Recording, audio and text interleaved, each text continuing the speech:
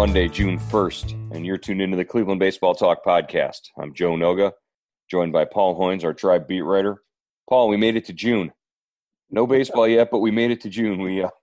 We've been almost 3 months on quarantine, and things are starting to get starting to loosen up a little bit. But the big news, the latest news, overnight on Sunday night, the Major League Baseball Players Association made a counter proposal to Major League Baseball that included a bunch of different things, but the main thing that was part of this proposal was that they didn't propose any further reductions to that prorated salary agreement that they reached in March.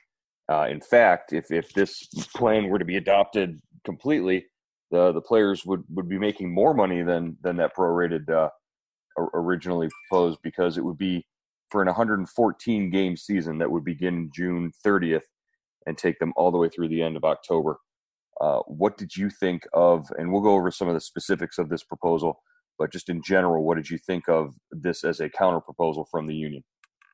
Well, I thought it was, kind of an anticipated counter proposal. We had heard that, they wanted the players would come back and ask for more games. They were steadfast in saying they weren't going to take another pay cut as the owners had proposed last week, and that they were going to keep their prorated salaries, or wanted to keep their prorated salaries. So yeah, this was an interesting one. The 114 games. Joe, are they going to be playing until there's Christmas? I don't know. Almost, because if they take the regular season to the end of October, that would mean you'd be playing into December almost with the postseason, especially with one of the proposals, or one of the parts of the proposal was that they would agree to 2 years of expanded playoffs, going from the 10 teams to the 14 teams over the next 2 seasons, and that was something that was sort of deemed to be appealing to Major League Baseball. I think it's going to happen one way or another, but the players union would agree to right up front 2 years of expanded playoffs. And if you've got that with 14 teams, you're talking the entire month of November is going to be baseball playoffs. Yeah, and that's where the money is, and that's what the key. The owners want to get to the postseason this year. That's why they want to only play the 82 games, and and try to get it in before there could be a second spike in the coronavirus. Well, you're also running up against major, NFL and NBA. So it's also part of the TV networks also want to see the postseason wrapped up before the beginning of November. Yeah, and I guess by expanding, giving the owners 2 years of expanded playoffs, they said it's close to, I think, $777 million. Wow. The postseason is worth to the owners. So that would, and that's 2 years of that. So, maybe maybe this is a way, at least you get a couple cornerstones in there for a deal. Obviously, I don't think, there's going to be still going to be some back and forth on this. But Joe, when, I think the players' proposal said you could start the season at June 30th. Right. Is that? And then, right. So when do you start spring training? I mean, yesterday. No spring training. Exactly. If they're looking for 3 weeks worth of spring training, that means this has got to get done by Saturday. Yeah, you're going to start tomorrow? Pretty much. Some of the other parts of this proposal, up to $100 million in deferrals if the postseason is canceled or cut short on salaries that are $10 million or above. There's only a small percentage of salaries in Major League Baseball that are $10 million a year or more. So, that $100 million in deferrals will be paid out next November and the following November with interest. And teams with $7 million would also get, the teams with the largest payrolls would also get up to $7 million in salary relief. So they're trying to sort of work with the league in terms of understanding that when there's no fans in the stands, there's going to be a shortfall. So, they still want to get their money. They're just accepting of the fact that they can get it over the next 2 years rather than right up front. This $100 million lump sum at the beginning of spring training next year, sort of to cover for all those shortcomings that they can get and expenses next year? like that. That would be for next. Okay, for next spring. I thought it was now. I thought. Well, it's in addition to the 170 million that they got back in March. Yeah. So this would be another 100 million spread out to everybody, but to cover the sort of expenses of getting a place out in Arizona or wherever they're moving expenses, things like that. And they would also provide additional access for TV broadcasts, like wearing mics during games, and special programming like a home run derby or the All-Star game, which could also, become a whole thing. A postseason All-Star game, a postseason home run derby. That'd be kind of interesting to see. I don't know, Joe. I mean, you got to be really a baseball fan if you're going to watch an All-Star game in December somewhere. Is it going to be like the NFL, Pro Bowl, where nobody does anything? You just kind of play tag? Well, and you're talking about pitchers and guys who have been probably out of training for more than a month at a time if they're going to be in that. So, is Garrett Cole going to want to come back and pitch in an All-Star game in December and blow his arm out? I don't know about that. So. I mean, by the time, if you go through all the postseason, if your team is in the postseason, you guys are going to go play an All-Star game. I don't know. I mean, maybe they just name an All-Star team. Into late November, you'd have a Thanksgiving Game 7 of the World Series, and then and then turn around and have the All-Star game right after that. Probably not ideal, but if it's a way to make money and generate TV revenue, I think that's got to be on the table. That's the key there, definitely. So the other thing that the big elephant in the room with this proposal. And this is the first time we've really heard anything like this and gotten an indication from the players that this is a mood or a feeling among them. This also includes an opt-out clause for players, for any player that doesn't want to play during the season because of the coronavirus or exposure. This would provide relief for high-risk players, such as a Carlos Carrasco, who's immunocompromised, and allow them to not play the season with no penalty. They would earn their full prorated salary. But then it also has a caveat that says any player who's not high risk, who doesn't want to play, can just not play and would accrue their service time, but not be paid their salary. Right. That's interesting because, I listened to Manfred. He was on CNN a couple of weeks ago, and he kind of alluded to that, said we wouldn't have a problem if a guy really didn't want to play, and we try to work with him, and if he wanted to come back, we could, we'd let him back. But now the players have kind of picked up on that as well. And, what do you think about Carrasco? Do you think he's going to play? I think he's going to pitch. I think he wants to get out there and play. Every indication I've seen and just following, I particularly follow him very closely on social media, on all platforms. And he's at the ballpark when he's here pitching and working out. He looks like he's not even affected by any of the leukemia diagnosis, the cancer, or anything like that, or any concern about anything that's going on with the coronavirus. I really don't get any indication from him that he wouldn't pitch, but that could all change. I'm sure if the right doctor come along and tell you, not to. But as of right now, I don't think Carlos Carrasco's changing course at all. I think he wants to be back out on that mound.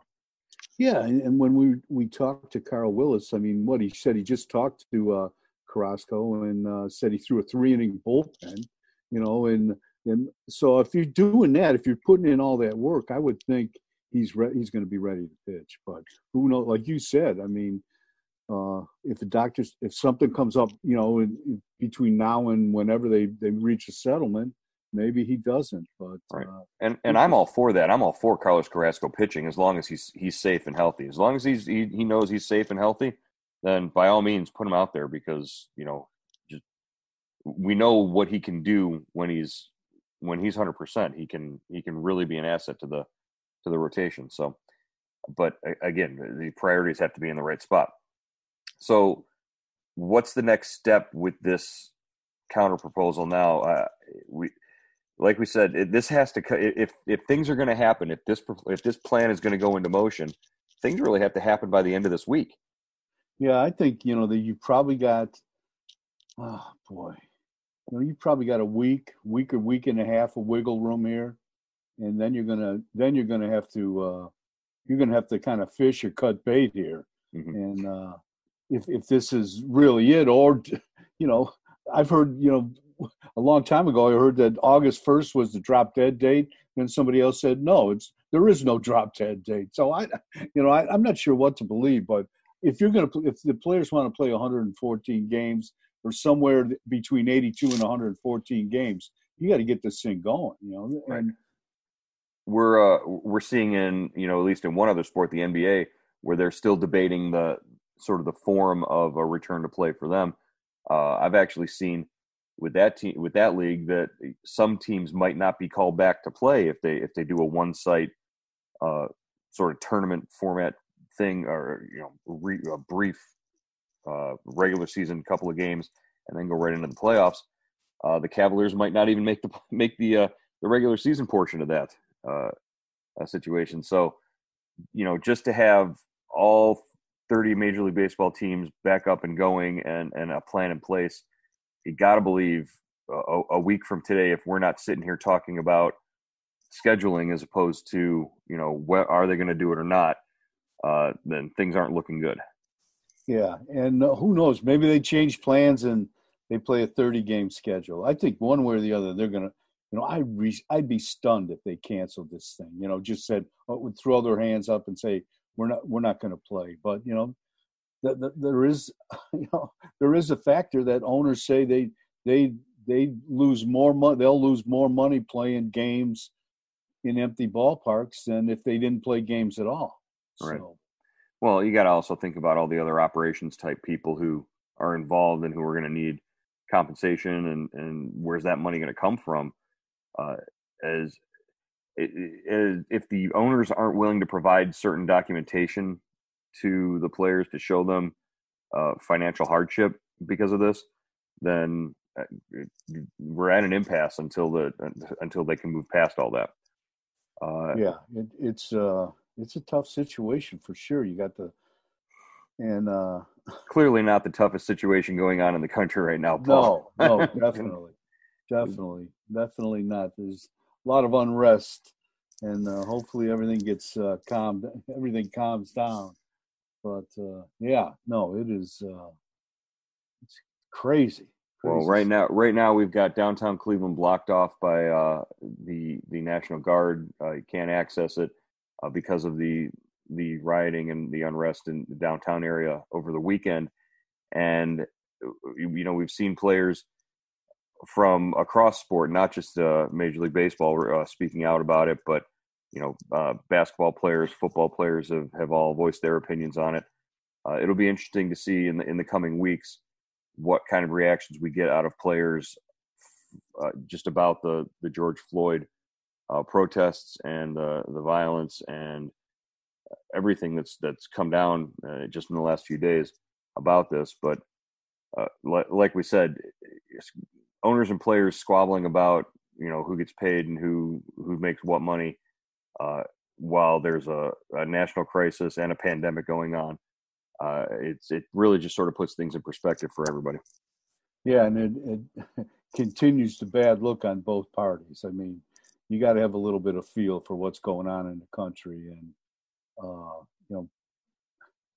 now is not the time to be, arguing, trying to split up the pie here, just to make a decision one way or the other. And it's just a frightening thing right now that, just never, the story never changes with this. Right. Hopefully we come to some kind of agreement where we can just get along, Right.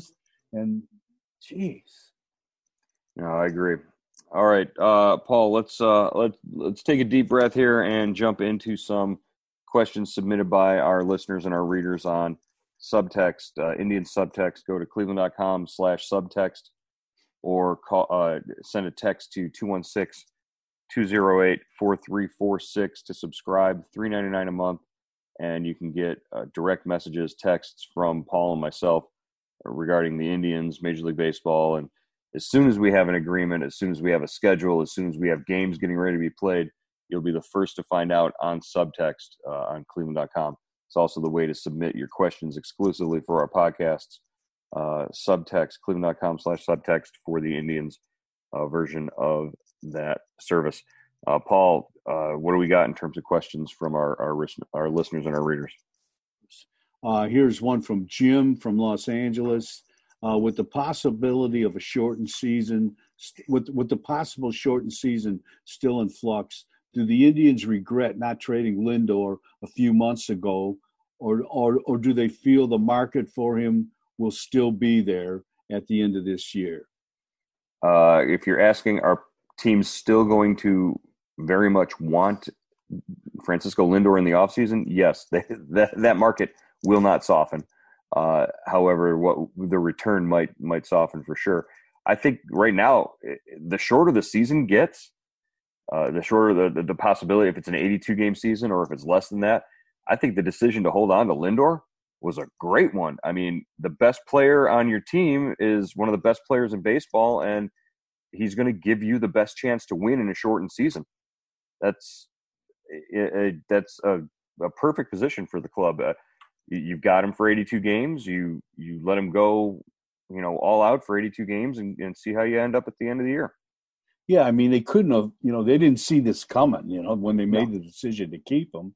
And then when it hit, when the season got canceled, when the season got delayed, the rosters were frozen and you couldn't make a deal. So, I think you make a decision like this and you live with it. And it's not a bad thing to have a switch hitting shortstop that can hit close to, 35 to 40 home runs a year. And hopefully he gets hot in a shortened season. If it's 82 to, who knows, 82 to 114 games. Maybe he's the first guy to hit 400 since Ted Williams. Well, I mean, it wouldn't count as bad. But if Francisco Lindor goes out there and puts up an MVP caliber season for the Indians, you're talking about them being one of the top 2 or 3 teams in the American League. Yeah, because if they've got the pitching, you've got, bullpen a little shaky. We don't know about, but if Lindor hits and Ramirez hits, it's going to be a decent offense. So they've got a chance to be a playoff team. So the answer to that question was no. I don't think the Indians are regretting their position right now. All things considered. This is from Mitchell from Oklahoma. Do you think the virus can be used as a positive to change the financial landscape of baseball? All other major sports appear to have teams able to retain star players.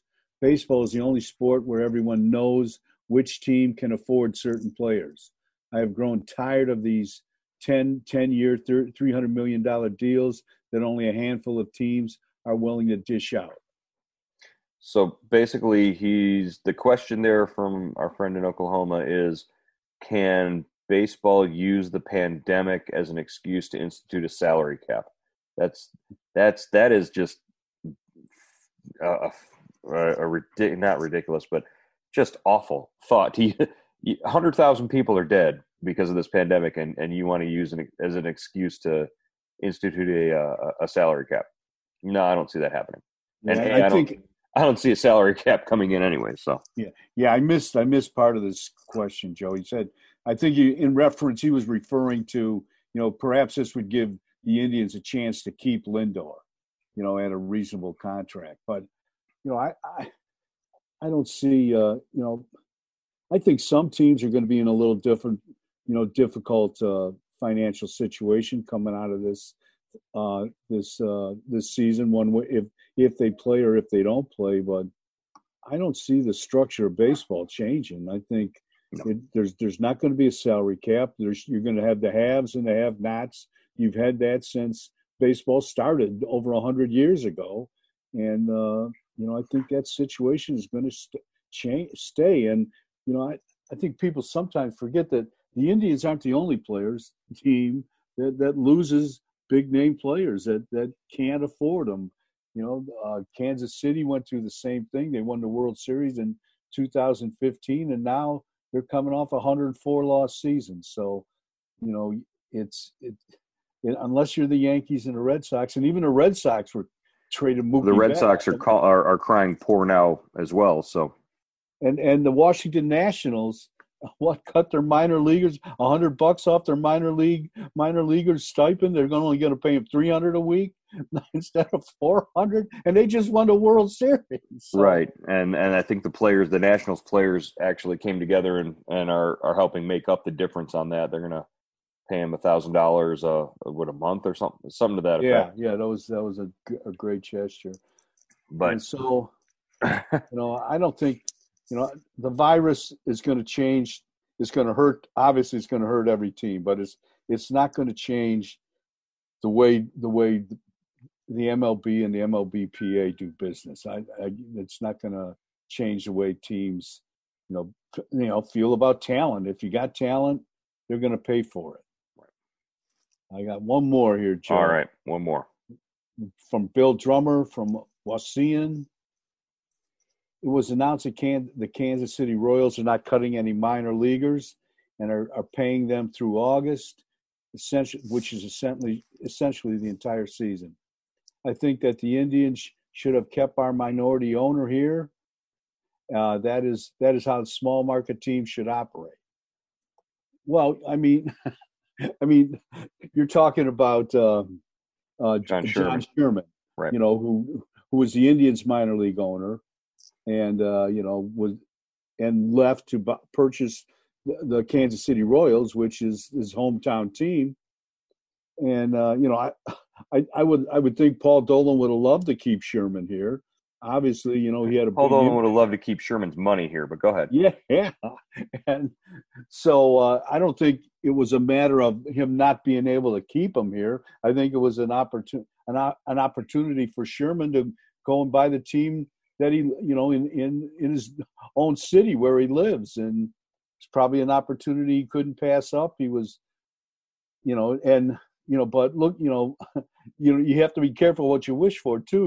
He buys a team, spends over $1 billion for the Royals coming off a 104 loss season, and it's June 1st and they haven't played a game yet. So, and he's looking at a season where you might not play baseball, and really big financial losses. Yeah, he just paid $1 billion, and now is going to have to take an additional hit in terms of having to pay out salaries without making any money off of gate receipts. So, yeah, tough situation for John Sherman. But the Indians would have been, I'm sure if they would have been able to keep John Sherman on, just to keep his money in the flow. That was how they went from a good team on the cusp in 2016 to making it to the World Series. Was they were able to afford to make a trade to cover Andrew Miller's salary if they brought in a minority partner like John Sherman. So, maybe there's another John Sherman out there for the Indians. Who knows? Yeah, it took Dolan so long to find Sherman, just the right guy, and Sherman was a guy that was looking. Most of these guys that get into this business, like Sherman, and at the size of he got, with the investment he made in the Indians, which was considerable. You're not looking to be the the minority owner for too long. Right. I mean, he had a deal in place to purchase a majority share of the Indians, which that was in the works, and then he flipped over and bought the Royals. So right. They do. It's like the Haslams with the Browns. You do that to sort of be in training to be an owner, to get a foot in the door, to establish a foothold, and be on the league's radar, and so that the owners will vote you when you want to take over a team. So yeah, that's the reason he made that investment in the Indians, was to make him more appealing as an owner, whether it be the Indians or anywhere else. And he just happened to get the team that he wanted to get. So. Yeah, so I mean, all Paul Dolan has to do is find another guy that has so much money that his next venture is to buy a big league ball club. There you go. He wants to learn the ropes.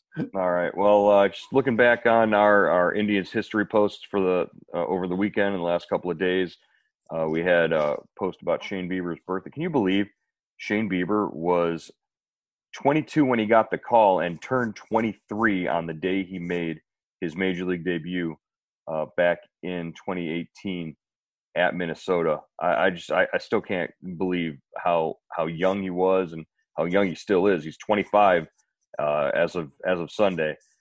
Just to see the development over the last two seasons and to know that he's still got years ahead of him in this game.